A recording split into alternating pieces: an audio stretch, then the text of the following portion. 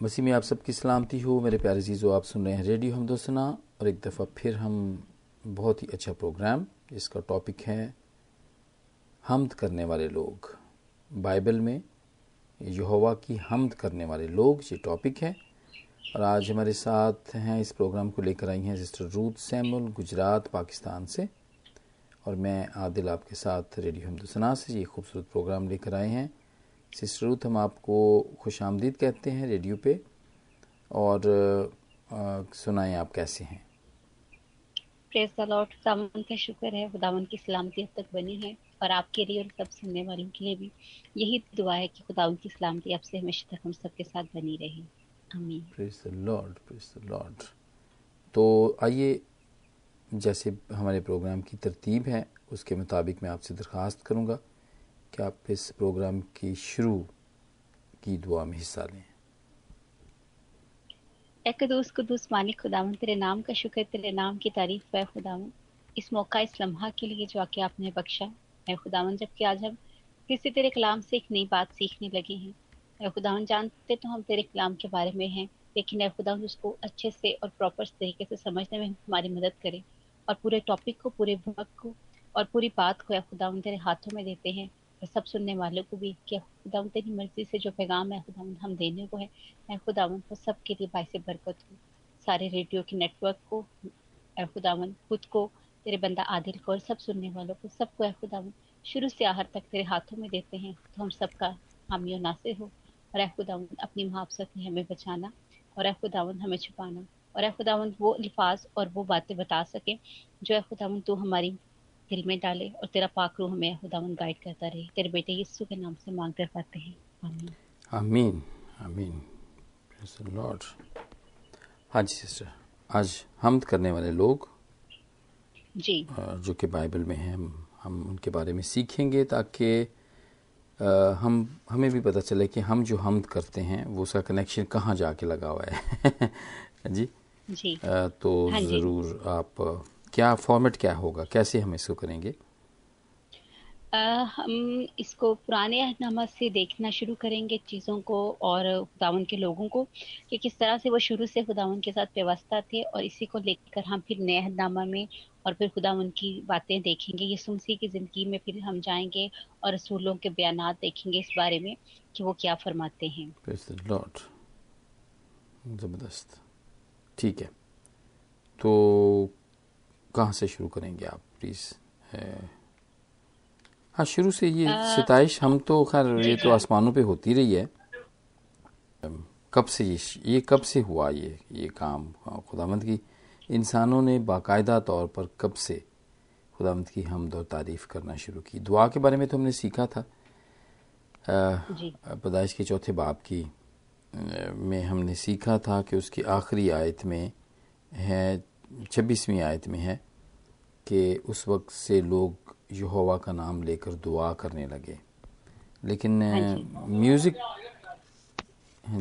की जो बात है वो कब से शुरू हुई? वही वाला जैसे आपने भी बताया कि हमारे डिफरेंट तरह से खुदावंद के आगे झुकने की इंसान की रस्म रही है शुरू से। जब जब खुदावंद ने इंसान के लिए कुछ ना कुछ काम किया उसकी ज़िंदगी में, वो तो इंसान खुदावंद के आगे झुकता था। और पुराने अहद में अगर हम इसका जिक्र देखें तो ज़्यादातर हमें ये मिलता है कि आहर में, जब जैसे नूह के तूफान के हम जिक्र देखते हैं कि आहर में क्या हुआ, जब वो उनका काम सब हो गया तो उन्होंने खुदावंद की हुजूर शुक्रगुजारी गुजरानी और खुदावंद का आगे झुके। और इस तरह से हम आगे बढ़ते जाते हैं, चीज़ों को देखते हैं। तो तरीकाकार यही था पहले कि खुदावन के नाम को जलाल देने के लिए कुर्बानी और सोतनी कुर्बानी की जाती थी। हाँ और जी। फिर खुदावन ने फिर इस चीज़ को जब आगे बढ़ाया और खुदावन ने फिर लोगों को ये तरीका बताया कि मैंने आपको, जैसे हम ये नए अहदनामा में इसका वैसे जिक्र देखते हैं ज़्यादा, और पुराने अहदनामा में ये है कि खुदावन की तरफ से खुदावन ने जब इसराइल को निकाल लाए तो उनको खुदावन ने वहां पर जो अहकामात दिए कि वो उसमें खुदावन की मर्जी शामिल थी कि इसराइल जो है वो खुदावन की हमदोस्ताइश तारीफ करे, कुर्बानियां भी गुजारने, सोती कुर्बानियां गुजारने, शुक्रगुजारी भी करे, हाँ लेकिन जी। साथ में उनको हमदोस्ताइश का भी खुदावन की तरफ से हुक्म दिया गया। हाँ, लेकिन मेरे इससे भी थोड़ा सा हम पीछे चले जाते हैं। प्री हिस्टोरिकल जो चैप्टर्स है ना, पहले 5, उसमें एक चैप्टर 4 है जेनेसिस के अंदर, और उसकी 21वीं आयत है जी जी। और ये है हाँ जी हाबल से जो पैदा हुए हैं ना, ये जी जी जी जो जो औलाद उससे पैदा हुई है, और अदा हाँ के जी हाबिल पैदा हुआ, और वो उनका बाप था जो खैमों में रहते और जानवर पालते थे। ये 20वीं आयत से है। और इसके भाई का नाम योबेल था, वो बीन और बांसुरी बजाने वालों का बाप था। राइट। जी तो हमें हमें एक्चुअली हाँ जी। म्यूज़िक बजाने वाले, म्यूज़िक का जो काम शुरू हुआ है ना, एक्चुअली वो प्री अच्छा जी हिस्टोरिक जी ही, ठीक हो गया। हाँ, नज़र हमें आ रहा हाँ है। जी और ये चौथे बाब में, पैदाइश के चौथे बाब में हमें नज़र आ रहा है कि ये तो उन्होंने कहा जी वो जो जोबल था वो उनका बाप था, लेकिन उसके जो हैं बांसुरी बजाने वाले, बीन और बांसुरी बजाने, तो ये बीन और जो बांसुरी है इस not I mean latest instrument नहीं है, ये प्री जी हिस्टोरिकल है, ये प्री हिस्टोरिक है। ये सारी हाँ जी साज, तो जब भी हम बीन और बांसुरी सुने तो ये इसका का ख्याल, मतलब हमें ज़हन में आ जाना चाहिए कि ये काइन की नस्ल से और हाबिल की नस्ल से जो थे, ये वहाँ से आया है, ये सब कुछ वहाँ से आया था। ये जी याबिल की नस्ल से, सॉरी हाबिल नहीं, याबिल। तो यहाँ पे हमें इसका मिलता है। हाँ जी हाँ जी। और यहाँ पे एक आयत भी है आगे, 23वीं आयत भी है, जहाँ पे लिखा, और लमक ने अपनी बीवियों से कहा कि अदा और ज़ला मेरी बात सुनो, और लमक की बीवियों मेरे सुखन पर कान लगाओ। मैंने एक मर्द को जिसने मुझे ज़ख्मी किया मार डाला, वो एक जवान को जिसने मेरी चोट लगाई कत्ल कर डाला। अगर काइन का बदला 7 गुना लिया जाएगा तो लमक का 70 और 7 गुना। तो ये सुखन है ना, सुखन जी एक्चुअली इज अ गाने में वो है, सिंगिंग में है, आता है ये। इसका जो मतलब है वो यहाँ पर ये आता है कि मेरे सुखन पे कान लगाओ, मेरे गाने पे कान लगाओ जी। ये सुखन जी है जो पोइट्री के साथ गाया जाता है ना, गीत, वो सुखन है। जी ठीक हाँ जी तो यहाँ से चलें, ये स्टार्ट हो गया। और इसके बाद अभी आपने बताया कि हज़रत नूह के बारे में बताया, हाँ, कि उन्होंने भी सताइश की जब वो तूफ़ान के बाद निकले हैं, तो उन्होंने खुदावंद के हुज़ूर कुर्बानी की, और उन्होंने खुदावंद की सताइश की। जी। ग्रेट, ठीक है, ज़बरदस्त। और हाँ जी, आगे। उसके बाद हम ज्यादातर खुदावन की एक एक जो टर्म है, मैंने इसको जब देखा इन सब चीजों को, एक है खुदावन की इबादत करना, और कहीं पर उसके लिए इबादत में आगे वर्शिप का भी जिक्र है। तो हम आज के दौर में भी देखते हैं, हम अपने खुशी का और गम के इजहार में इस चीज को हम बहुत शामिल करते हैं म्यूजिक को, और ये हमें तरीकाकार पहले से खुशी में भी और गम में भी। और नोहों का भी जिक्र है कि वो जैसे अभी आपने बताया सुहन थे और उनको गाकर बयान किया जाता है, इसी तरह नोहों का भी हमें जिक्र मिलता है डिफरेंट तरह से, हाँ कि वो जी। किस तरह से उसमें उनको अदा करते थे अपनी गम की हालत में भी। तो खुदावन की तरफ से ये जो म्यूजिक है और खुदावन की तरफ से ये है, इसका अगर हम सबसे पहले एक बहुत हम हवाला देखते हैं लूसीफर का जिक्र, जब खुदा ने उसको बनाया तो उसकी एक खूबी बनाई गई है, बताई गई है कलाम में, कि उसके परों में सुर था। हम्म। और खुदावन ने उसको इस तरह से बिल्डअप उसका हुआ था, और हाँ बहुत से जी। उस पर पत्थर उसके अंदर जड़े गए, और हमें ये बाइबल के अंदर उसका पूरा नक्शा मिलता है। तो जहाँ तक ये इसका सवाल है म्यूजिक का, ये तो खुदावन ने इंसान का मकसद भी उसके बनाने का भी यही है खुदावन की तरफ से, कि इंसान मेरी प्रस्तिश करे। और हम देखते हैं लूसीफर का इनकार भी उसमें शामिल है, कि उसने अपने आप खुदावन के बराबर होने की कोशिश की। तो ये अगर जिक्र हम उस तरफ वहां पर देखें, तो ये हमें पता चलता है कि खुदावन को ये चीज पसंद थी कि इंसान क्या है, गा कर मेरे हजूर में आए, हाँ, गा कर वो मेरे एक आगे तरीका है झुके। ना सताइश करने का, तारीफ करने का एक तरीका है ना। हाँ जी। जी ये तारीफ करने का हाँ एक जी तरीका है। सो आई जी मीन, वैसे तो ये म्यूज़िक की जो बात है ना, ये इंसान को बनाने से पहले ही भी यही थी, क्योंकि वो जो है ना, खुदावंद का जो रूह पानी की सतह पर जुम्बश करता था ना, इरताश करता था, वो होवरिंग, जो इंग्लिश हाँ के जी अगर आप देखें ना, तो वो लिखा हुआ है होवरिंग करता था वो। तो वो एक म्यूज़िक पैदा होता है एक्चुअली, वो जो होवरिंग का जो है ना, ये जी this is a kind of a music. इसको एक म्यूज़िक की उसमें लिया जाता है कि वो उस रताश से एक साउंड पैदा होता था जो कि खुदावंद की हमद और सताइश का साउंड था, वो उसकी शान में ये कहा जाता था। सो इसलिए ये बात खुदावंद को शुरू से ही बड़ी पसंद थी, ये वाले म्यूज़िक उसको बहुत पसंद था। और हाँ जी, आजकल के बच्चों को भी बहुत पसंद है, हमें भी बहुत पसंद है। हर वक्त ये म्यूज़िक सुनना पसंद करते हैं। और ये इस बात की भी हमें इससे आगाही मिलती है कि हम में खुदावंद का रूह काम करता है। जब हम गीत ज़बूर सुनना और गाना पसंद करते हैं ना, तो इट मीन्स कि हमारी रूह खुदावंद के रूह से मिली हुई है, जो कि चाहती है कि खुदावंद की हमद व तारीफ़ और सताइश होती रहे। हाँ जी, सो ये इसका मुख्तसर सा था। हाँ जी जी।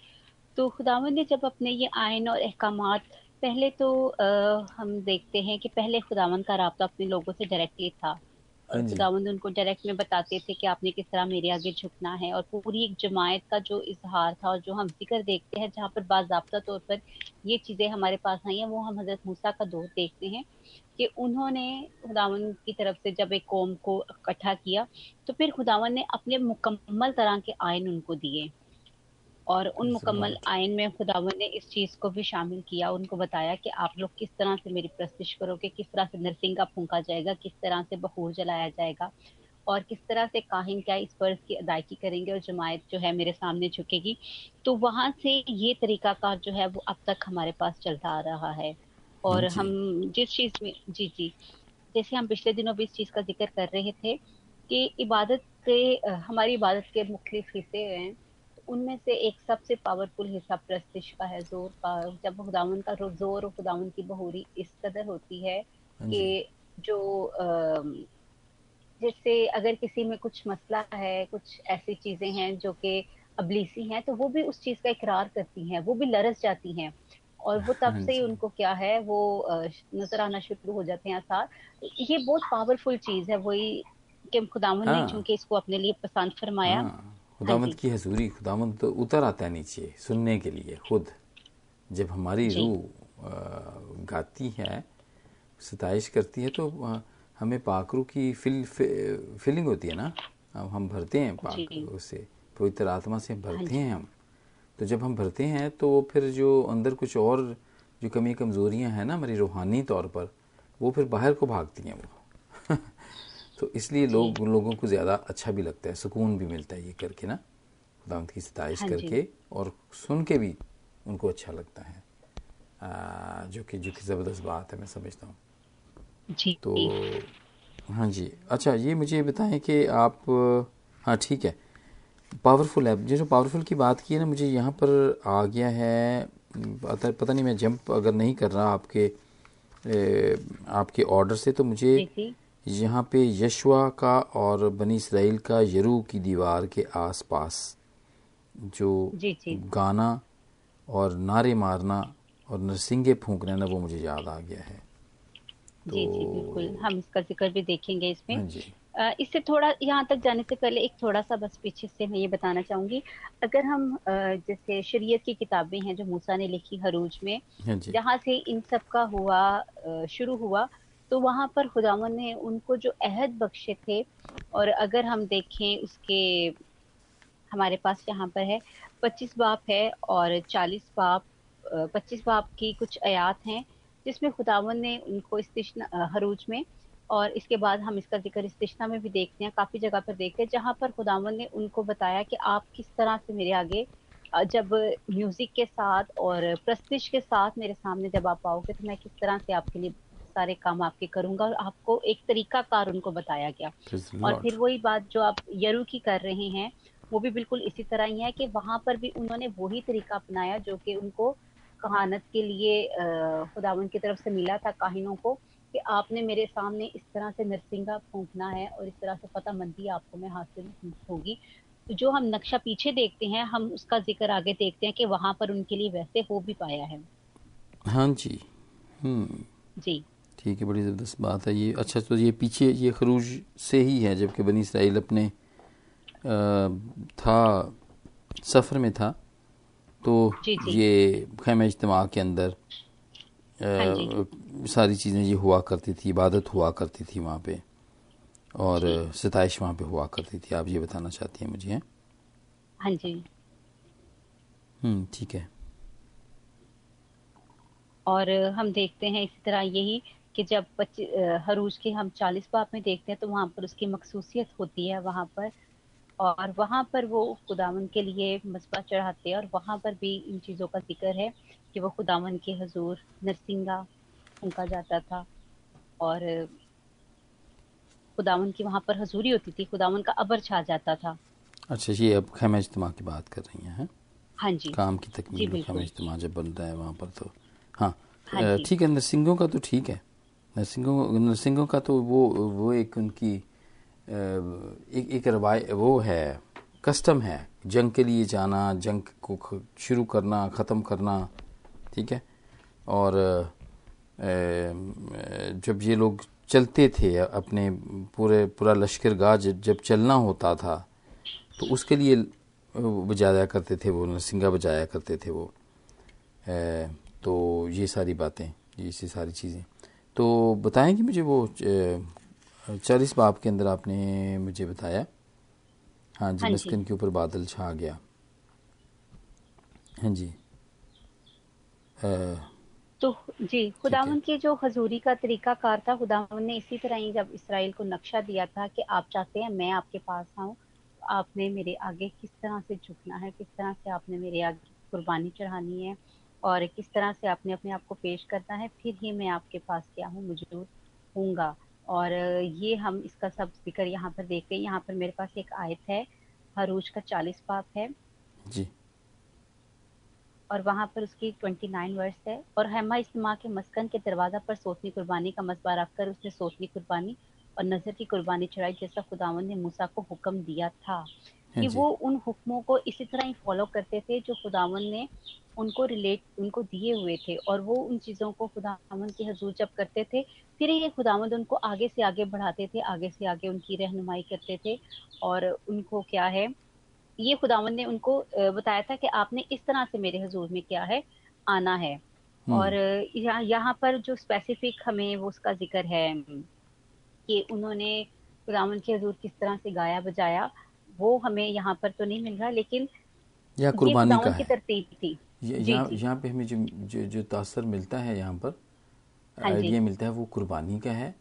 और जब हम भी सताइश करते हैं तो ये भी कुर्बानी, वो आमतौर पे आपने सुना होगा पादी साहबान को वो कहते हैं अब हम अपने होंठों की कुर्बानी खुदावंद के सामने पेश करेंगे, यानी कि हम गाएंगे। तो जी singing is all I mean also like sacrifice in front of lord.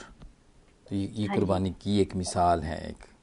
जी, और इसी का हमें अगर नया नामा में हम आगे बढ़ेंगे, और उसमें जाने से पहले सिर्फ एक हल्का सा उसका देखते हैं कि खुदावन ने ये भी कहा कि आपके होंठों की जो कुर्बानी है वो आपका शुक्र अदा करना है। हाँ हाँ जी हाँ। एक तो हम गीत गाते हैं ना, लेकिन खुदावन ने उसके अलावा भी कहा कि इंसान के जो होंठों का फिद्या है, जो उसके होंठों की कुर्बानी है, वो यही है कि वो खुदावन का जो है जिक्र करे, अपने होंठों का हदिया बुझाने। इसका हमें जिक्र मिलता है इब्रानियों की 13 बाब की 16 आयत में, कि खुदावन ने हमद की कुर्बानी का भी जिक्र किया गया है कि ये भी हमारी जिंदगी का एक हिस्सा है, कि हम किस तरह से अपने खुदावन के नाम का प्रचार करें, अपने खुदावन के नाम को धन्यवाद कहें।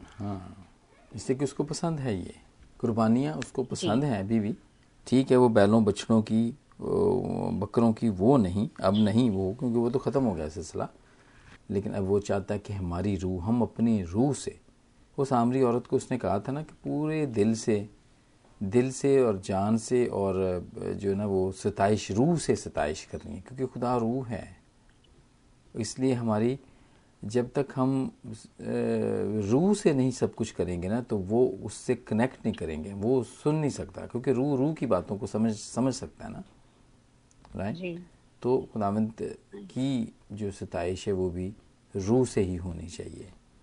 जी। तो आगे चल के हो और सकता जब है हम आपके पास ये हवाला हो तो हम इसको ज़रूर इस पे बात करेंगे आगे जाके। हाँ जी। वही खुदावन की सताइश के लिए खुदावन ने ये तरीका कार जब बंदा मूसा को दिया, क्योंकि हम देखते हैं मूसा की जो तलीम तरबियत थी वो उनकी बहुत शाही तरीके से हुई थी। हाँ और जी। ये बादशाहों का स्टाइल था, उनका था कि वो अपनी खुशी को और गम को किस तरह से वो उसको मनाते हैं। और जब बनी इसराइल बड़ी लड़कार के साथ वहां से निकलते हैं, हाँ जी। तो हम देखते हैं कि मरियम के बारे में और मूसा के बारे में कि उनके गीत लिखे गए हैं, कि वो हाँ जी। गीत गाते हैं। हाँ जी, मरियम का गीत है, हाँ मूसा जी, का गीत है ये, हाँ जी, यानी कि ज़बूर भी और है वो। फिर हमें जी, और हमें इनका ज़बूरों में भी ज़िक्र मिलता है कि वो किस तरह से खुदावंद का शुक्र कर रहे हैं और खुदावंद इसराइल के खुदा के लिए गा रहे हैं। तो ये खुदावंद ने अपने बंदों में ये चीज़ डाली थी कि वो हर एक बात में इस तरह से खुदावंद के सामने आए। अगर हम मूसा का गीत देखते हैं और मरियम का गीत देखते हैं तो ये हमें हरोज के 15 बाब में हमें इसका ज़िक्र हाँ मिल जी, जाता है। Praise the lord, praise the lord. बस वो खुदावंद ने ये कंसर्न हमारी जी, रूह के अंदर रखा हुआ है ना, क्योंकि उसकी हाँ उसकी जी, हमें खुद भी पसंद है और खुदावंद को भी ये बात पसंद है, क्योंकि ये बात रूह से है, ये बात रूह से है। हमारी रूह को तस्कीन मिलती है इस बात से। हाँ जी, जी। तो इसके आगे फिर हम वो यशवा में जो आप बात बता रहे थे पहले, हमने हाँ, हाँ उसको जी, पीछे हाँ जी, वो थोड़ा इतनी सा रीड में जा पावरफुल रहे है। थे। हाँ जी, कि जी, जी, हम यीशु में चले जाते हैं, वो इतने पावरफुल है। देखिए आप खुदावंद की सताइश का, तो मैं मुझे ज़रूर हवाला आप मुझे बताएं, मैं ज़रूर इसको खोल लूँगा जी, और जी। ताकि हम इसको यशवा पढ़ें। है हमारे पास, हाँ 6 जी, बाप है, और ये पूरा बाप उसी का जिक्र है, उस यरू की दीवार के बारे में कि वो उसको किस तरह से करना चाह रहे थे। लेकिन उसकी हम आयत नंबर 27 देखते हैं। हाँ जी, यहाँ पर खुदावंद उनके साथ हैं, नहीं, ये वाली आयत, एक मिनट रुकिएगा। हाँ जी, जी, 15 आयत से है। हाँ जी, प्लीज़ यहाँ पढ़ें। पर है, और यूं हुआ कि वो सुबह को फूंक उठने के वक्त उठे और इस तरह शहर के गिर्द 7 बार फिरे। 7 बार शहर के गिर्द फकत उसी दिन फिरे, और 7वें बार ऐसा हुआ कि जब काहिनों ने नरसिंगे फूंके तो यशवा ने लोगों से कहा, ललकारो, क्योंकि खुदावंद ने ये शहर तुमको दे दिया है। प्रेज़ और द वो लॉर्ड। शहर जो कुछ उसमें है सब कुछ खुदावंद की खातिर निस होगा, फकत राहब कस्बी और जितने उसके साथ उसी घर में होंगे वो सब जीते रहेंगे, इसलिए कि उसने उन का उन कासदों को जिनको हमने भेजा छुपा रखा। आमीन। आमीन, आमीन, आमीन। अच्छा, ये जो यरू की दीवार है ना, ये बहुत जी, मजबूत दीवार थी। जी, और इसके बारे में ये कहा जाता है कि ये एक्चुअली वैसे तो बनाई थी कि इस दीवार से फ्लड्स वगैरह जो हैं और दुश्मन जो है ना वो उनसे बचाव के लिए था। जी, जी, हाँ जी, और ये इसकी जो थिकनेस थी ना वो यहाँ पे है अप्रॉक्सीमेटली 1.5 to 2 मीटर्स, जो कि 5 फुट से लेके 6.5 फुट तक मोटी थी ये, राइट। जी, और हाँ जी, ये जो हाई थी ना, जो तकरीबन 17 फुट थी, 12 से 17 फुट तक ये हाई थी। और इसके अंदर टावर्स भी बने हुए थे, जो कि 8.5 यानी 28 फुट के टावर्स बने हुए थे ये, और ये डिफेंस पर्पज़ के लिए थी। और ये कोई छोटी सी दीवार नहीं थी, ये तो अच्छी खासी जो थिकनेस आप अगर उसको देखें 5.2 मीटर्स, जी, 3.7 to 5.2 मीटर्स, यानी कि ये 6.5 फुट तक मोटी ये थी। और 6.5 फुट अगर आप देखें, आदमी देखें, तो वो आपको अच्छा आम आदमी नहीं होता, वो अच्छा खासा बड़ा जी, आदमी होता है वो, मतलब कि जैसे हाँ जी, साउल के बारे में है ना कि वो तकरीबन 7 फुट का था और सारे लोग उसके कंधे कंधे से तक आते थे। तो ये इतनी मजबूत दीवार थी ये, जिसके बारे और में हम इसीलिए देखते तो हैं। जी, इसलिए तो ये भी जिक्र है, कस्बी राहब जो थी उसका घर भी उसी दीवार के ऊपर था। हाँ, हाँ, हाँ, हाँ, ये इतनी थी, ये इतनी मजबूत थी जी, ये, इसका हाँ ये जी, था। हाँ, तो ये कोई मतलब इतनी छोटी सी वो चीज़ नहीं थी ये, नहीं बनी हुई थी, क्योंकि वो दुश्मन थे ना, वो दुश्मन हमला किया करते थे। तो फिर उन्होंने उसको तोड़ के करना आना होता था अंदर। तो वो इतनी मजबूत बना देते थे कि ये टूटे ही ना, या उसको उसको टाइम लगे उसको टूटने में। हाँ जी। सो जी, अभी भी वहाँ पे ना कुछ आसार हैं इसके, बताए जाते हैं। कुछ जितने भी हैं वो पुराने, क्योंकि वो तो गिर गई थी, सारी की सारी दीवार गिर गई थी। लेकिन चूंकि वो उसके ऊपर की तो कोई चीज़ नहीं है, लेकिन वो जो नीचे की जो उसकी बुनियादें होती हैं वो ज़रूर होंगी, जो कि आर्कियोलॉजिस्ट जितने भी लोग हैं, जो कि सारे कदीमा के जो लोग हैं, वो बताते हैं कि वो कैसी थी, उसकी मोटाई नीचे से कैसी थी, क्योंकि उन्होंने वहाँ से इसको खुदाई करके नीचे से उन्होंने देखा है इसका। कि ये कितनी मोटी होगी, और तो इस वजह क्वाइट बिग वॉल जी, जो कि थी मजबूत थी। और वो कैसे गिरी थी? हम्द और सताइश करते हुए गिरी थी, जो आप मुझे बता रही हैं ना, यरू की दीवार जो है वो। तो कितने चक्कर लगे थे इसके? एक मिनट देखते हैं यीशुआ के छठे बाब में है यीशुआ के। जी छठे बाब में इसका जिक्र है, और ये इसका हम जिक्र जो है ये वैसे तो पूरे बाब में है, लेकिन जो इसकी स्पेसिफिक आयतें हैं अगर हम उसमें से देखें तो ये हमें 8 से मिलता है, ये पूरे वाक्य का स्टार्ट होना। हाँ कि हाँ किस जी, तरह से 6 दिन तक उन्होंने चक्कर ने उन्हें लगाए लिखा हैं, था। हाँ जी, इसके गिर्द। जी और 15वीं आयत से है, यीशुआ छठे बाब की 15वीं आयत से है। और 7वें दिन यूं हुआ कि वो सुबह को पो फटने के वक्त उठे और उसी तरह शहर के गिर्द 7 बार फिरे। 7 बार शहर के गिर्द फक्त उसी दिन फिरे। उससे पहले वो मेरे ख्याल एक दफा फिरा करते थे। एक दिन में एक दिन में एक चक्कर का उनका हुक्म था। लेकिन 7वें दिन 7 बार, और 7वें बार ऐसा हुआ कि जब काहिनों ने नरसिंगे फूंके तो यीशुआ ने लोगों से कहा कि ललकारो, क्योंकि खुदावंद ने शहर तुमको दे दिया है, और वो शहर और जो कुछ उसमें है सब खुदावंद की खातिर नीस्त होगा।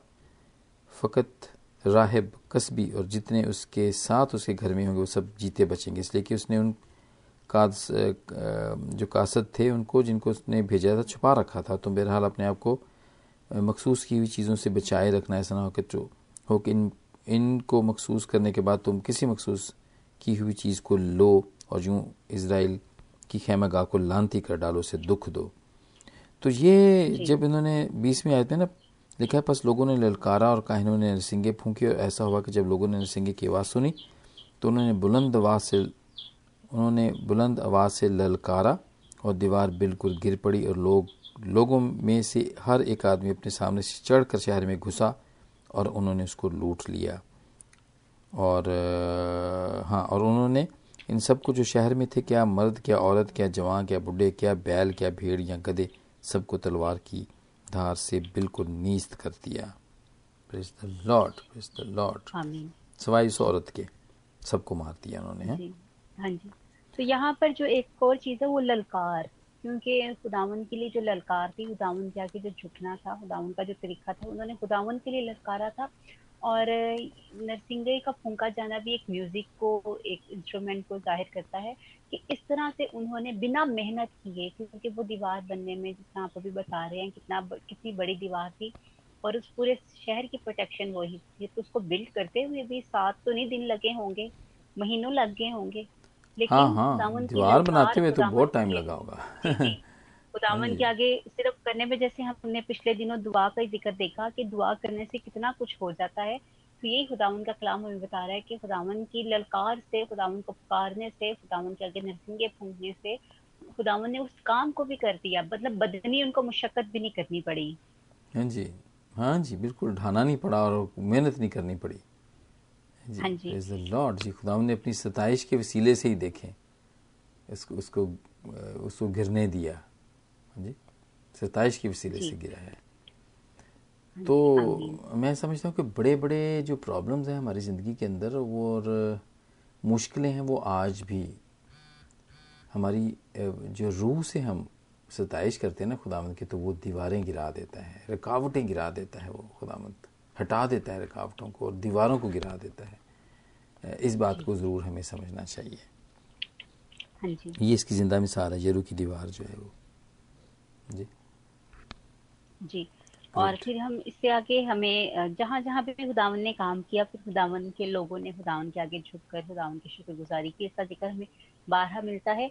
और इसी सिलसिलेकार को हम आगे देखते हैं, जहाँ पर गीत और बजाने की बात है। हम एक दफा दोबारा से, पहले भी हमने एक हल्का सा जिक्र पढ़ा है, एक पर्सनैलिटी का हम दोबारा से देखते हैं, दबूरा का जिक्र, कि दबूरा खुदावन की जो थी वो नबियात थी और जो इंसाफ किया करती थी, उनको ये उन्होंने खुदावन ने दिया था। और उनके जो शोहर थे वो जो थे वो इतना नहीं मानते थे इन बातों को, इन चीज़ों को। जब दाऊद उनसे कोई मुतालबा करते हैं तो उसका शोहर जो होता है वो जल्दी से उसको मना कर देता है, हाँ जी, लेकिन दबूरा अक्लमंदी करती है और वो सामान लेकर पहले वो निकलती है। ये पूरा वाकया हमें इसका जिक्र के साथ के 4-5 बाब में मिल सकता है, कि वो फिर दाऊद से माफ़ी चाहती है और फिर आगे खुदावंद उनके हाथों से काम करवाते हैं। तो यहाँ पर हम देखते हैं, अगर हम दबूरा के बारे में कि हाँ जी, कज़ात का जो 5 बाब है उसके अंदर हाँ जी। वो खुदावन के हुजूर गीत गा रही हैं अपनी फतेहमंदी का। Praise the lord. जब वो इसराइल का जो दुश्मन था सिसरा जिनका नाम है उनको मार देती हैं, हाँ, राइट, तो राइट, हाँ फिर जी। पाकलाम में जिक्र है उनके गीत का कि उन्होंने खुदावन के हुजूर में गीत गाया। ये हुँ, हमें मिलता है इसका जिक्र किज़ात के 5 बाब में। Praise the lord. ये फतेहमंदी थी ना, ये फतेहमंदी का, क्योंकि खुदावंद ने फतह दी ना बादशाह को, दुश्मन के बादशाह को उसके हाथ में कर दिया, और वो उसके खेमे में आके छुपा, और वो उसने उसको सोने दिया, और जब वो सो गया तो फिर उसने वो एक कील लेकर, एक थौड़ी लेके उसके सर में ठोंक दिया। ये बहुत अच्छा बयान है ये, और ये बड़ी बहादुरी यहाँ पर हम देखते हैं कि वो दिखाती है, बहादुरी वाली बात होती है यहाँ पर, जो कि वो जी जी, करती है।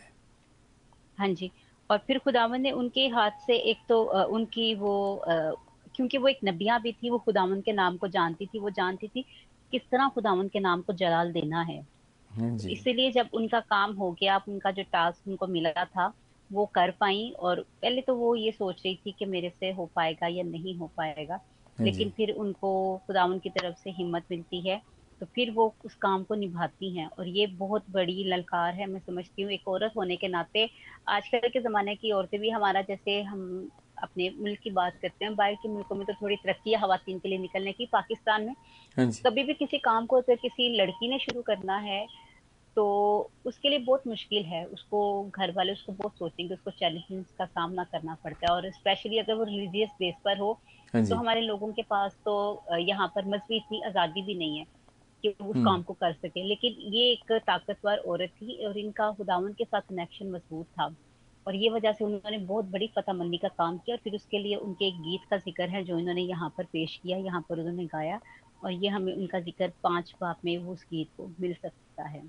Praise the lord, praise the lord. हाँ जी, जी। और इसी तरह हम आगे बढ़ते हैं, और यहाँ पर एक हम अलीशा नबी का एक वाकया देखते हैं कि अलीशा नबी को बुलाया जाता है हाँ कि जी, वो किसी जी कोई खुदावन के हुक्म के लिए, कि खुदावन की मर्जी जानने के लिए। और अलीशा नबी वहां पर उन्हें कहते हैं कि मैं आपको जरूर बताऊंगा, लेकिन उससे पहले आपको किसी गाने बजाने वाले का इंतजाम करना पड़ेगा ताकि खुदावन का अबर क्या है वो छा जाए। छा जाए, तो प्रेज़ द उसके लिए लॉर्ड। हम जी जी, उसके लिए हम देखते हैं हवाला दूसरी सैमुएल में,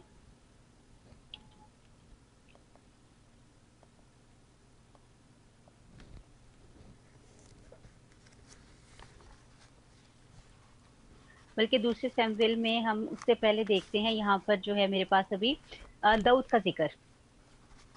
जब भी हम दोस्त ख्वाहिश का जिक्र होगा तो हमारे पास दाऊद बादशाह का नाम जरूर ही आएगा। हाँ जी, हाँ जी, दाऊद बादशाह वाज़ अ ग्रेट म्यूजिशियनिस्ट, जी, म्यूजिशियन था वो। क्यों, हाँ हाँ जी, जी। और उनके गाने बजाने से, जैसे हमने ये जिक्र देखा कि वो बांसुरी बजाने वालों का कोई बाप क्या इससे योबल। पुराने अदम में। हाँ जी, जी। तो इसी तरह नए अदम में भी खुदावन ने इनको बरकत दी हुई थी, और ये जब गाते बजाते थे और चरवाहा के तौर पर ये काम करते थे, तो इनको पता था कि खुदावन मेरे साथ है। और इनको इसीलिए अपॉइंट भी ये हो पाए थे साउल के पास, कि ये बजाते थे और साउल को सुकून मिलता था हाँ उनके जी, म्यूजिक से।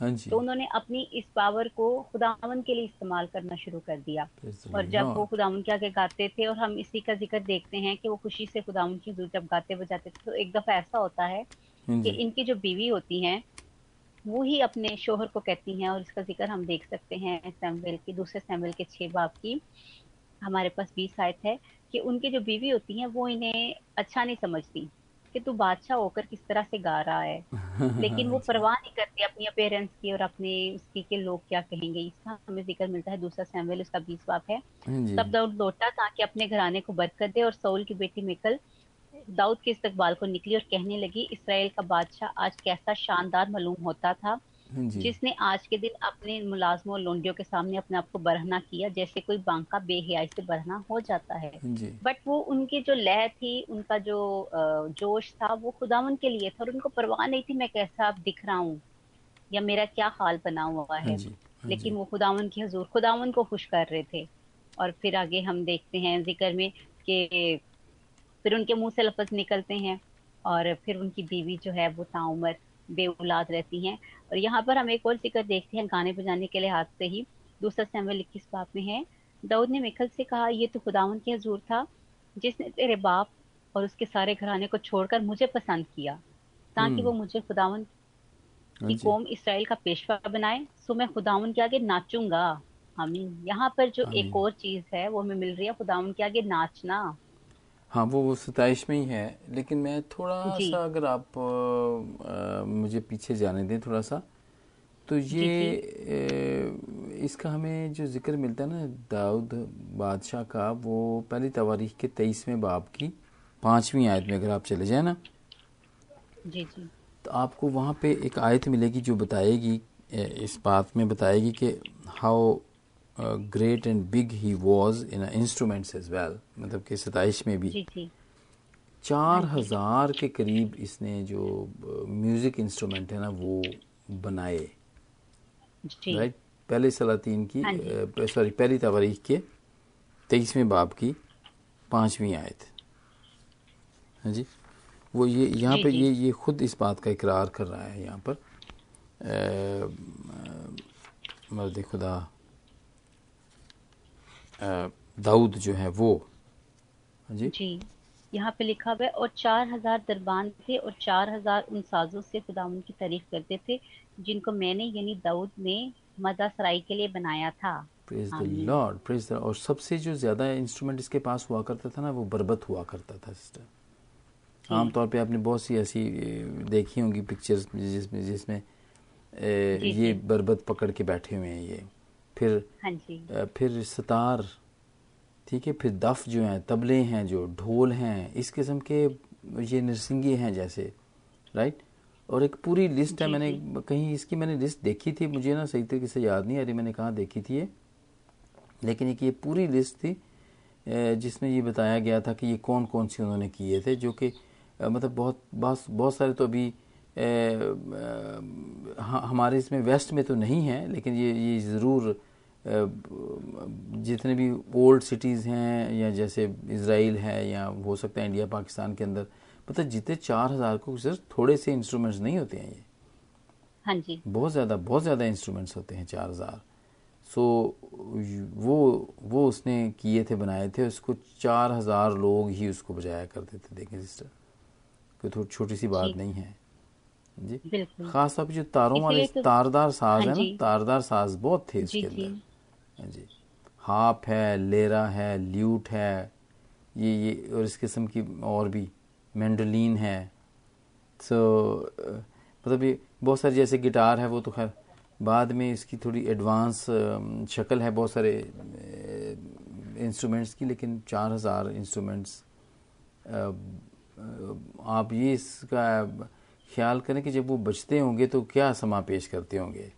ठीक है, 4,000 हाँ जी वो तो पूरा ऑर्केस्ट्रा, एक बैंड ही होगा, एक तरीके से आप समझ सकते हैं कि वो पूरे का पूरा बैंड था।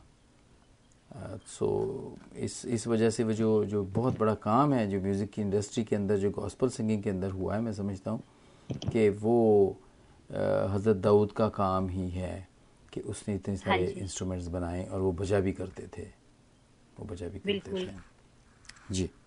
और खुदावन की तरफ से उनको शौक था और उन्होंने अपने शौक को खुदावन के लिए इस्तेमाल किया। और जी। इसीलिए तो इतने ज्यादा, यानी कि आज के दौर में हम देखते हैं, जैसे अभी आपने कहा कि एक पूरा बैंड होगा या किस तरह से होगा, हाँ अभी जी। आज के दौर में ये हम चीजें देखते हैं। मोस्टली तो लोगों को देखते हैं हम कि वो एक दो इंस्ट्रूमेंट के साथ शुरू कर देते हैं, लेकिन इन्होंने एक पूरा उसका सेटअप बनाया।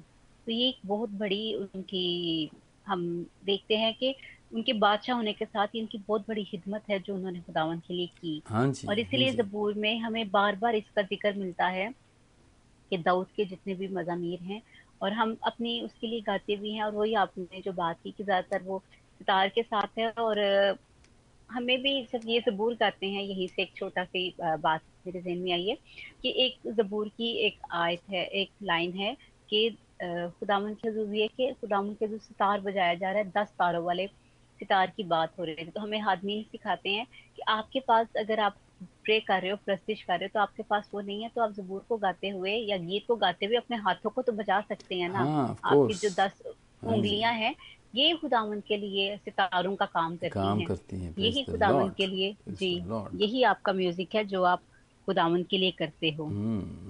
अपनी ज़ुबान से अपनी अपनी बॉडी के उससे आप इसको इस्तेमाल कर सकते हैं आप। ये बड़ी बड़ी ज़बरदस्त मिसाल आपने दी है सिस्टर।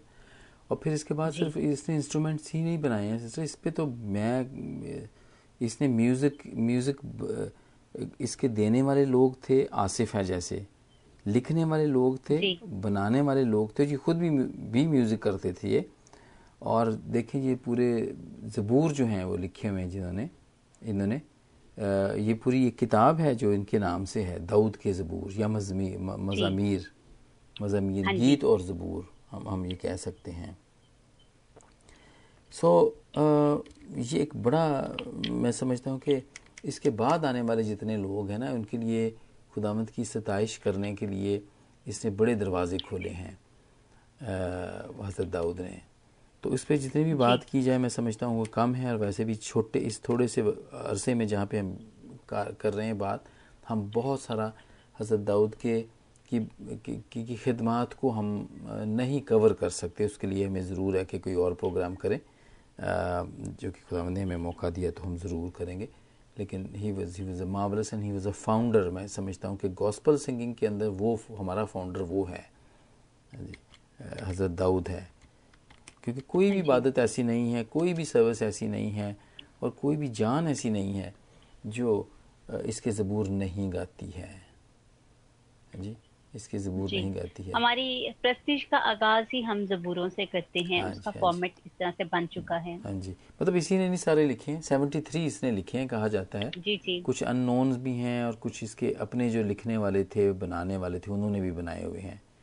तो 150 में से तकरीबन आधे के करीब इसने लिखे हुए हैं। बाकी और भी बहुत सारे हैं जो कि हज़रत सुलेमान ने भी लिखे हैं, हज़रत मूसा ने भी लिखे हैं, आसिफ ने भी लिखे हैं जो इसके अंदर नाम है।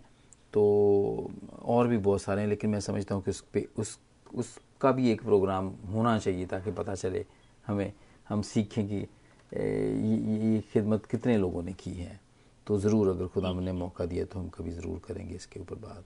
चूंकि दाऊद दाऊद बादशाह की जिंदगी में गा बजाकर ये यानी कि एक नए तरह का सेटअप था जो उन्होंने मुतारफ करवाया कि खुदावंद की हम ऐसे भी इबादत कर सकते हैं। तो इसलिए ज़बूर की किताब इनके नाम से मंसूब है। वो तो हम जब हम खुदा के कलाम में ज्यादा पढ़ते हैं तो फिर हमें इल्म होता है कि इनके साथ और भी बहुत सी शख्सियात की हिदमात हैं, हाँ लेकिन जी, मोस्टली इसी वजह से उनके नाम से इसको मंसूब किया गया है। Praise the lord, praise the lord. जी। ज़बरदस्त बात हमारे पास बताइए। एक हवाला है, जी, दूसरा सलातीन है। हाँ जी, यहाँ पर हम अलीशा नबी के बारे में देखते हैं और ये एक वाकया उनसे मंसूब है। और ये हमारे पास दूसरा सलातीन उसके 3 बाब की 15 आयत है।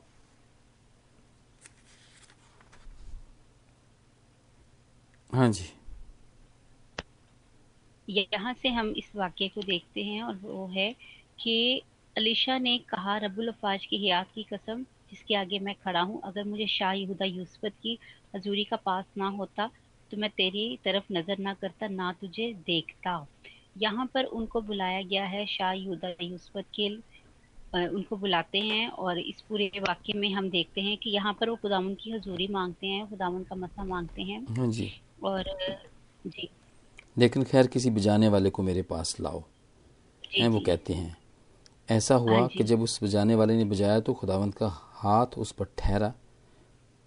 बस उसने कहा कि खुदा यूँ फरमाता है कि इस वादी में खंदक ही खंदक खोद डालो, क्योंकि खुदा यूँ फरमाता है कि हाँ जी। तुम ना हवा आती देखोगे और ना मैं देखोगे तो भी ये वादी पानी से भर जाएगी, भर और तुम भी जाएगी। पियोगे, तुम्हारे मवेशी और तुम्हारे चुपाए भी। Praise the lord. जहाँ पे जी हमें ये चीज़ मिल रही है सिस्टर, जहाँ पे प्रोफेसी हो रही है, नबूवत हो रही है। देखें, जी जी। गाने से नबूवत है, गाने के दौरान नबूवत हो रही है। लोग तो आमतौर पे हाँ कहते हैं ना जी। कि मैं दुआ करूँगा तो खुदा मुझे सब कुछ ही बता देगा, है जी। लेकिन यहाँ पे जब गाने वाले ने गाया है तो यहाँ पे नबूवत की है। और एक और बहुत बड़ा मोज़ा है, पानी आया है और बारिश भी नहीं हुई है, हवा भी नहीं जी चली है, बादल भी नहीं आए, बारिश भी नहीं हुई और पानी से भर गई है, देखिए पूरी वादी। हाँ जी। Praise the lord. ये है खुदावंद और की सताइश करने जी का जी, ये है।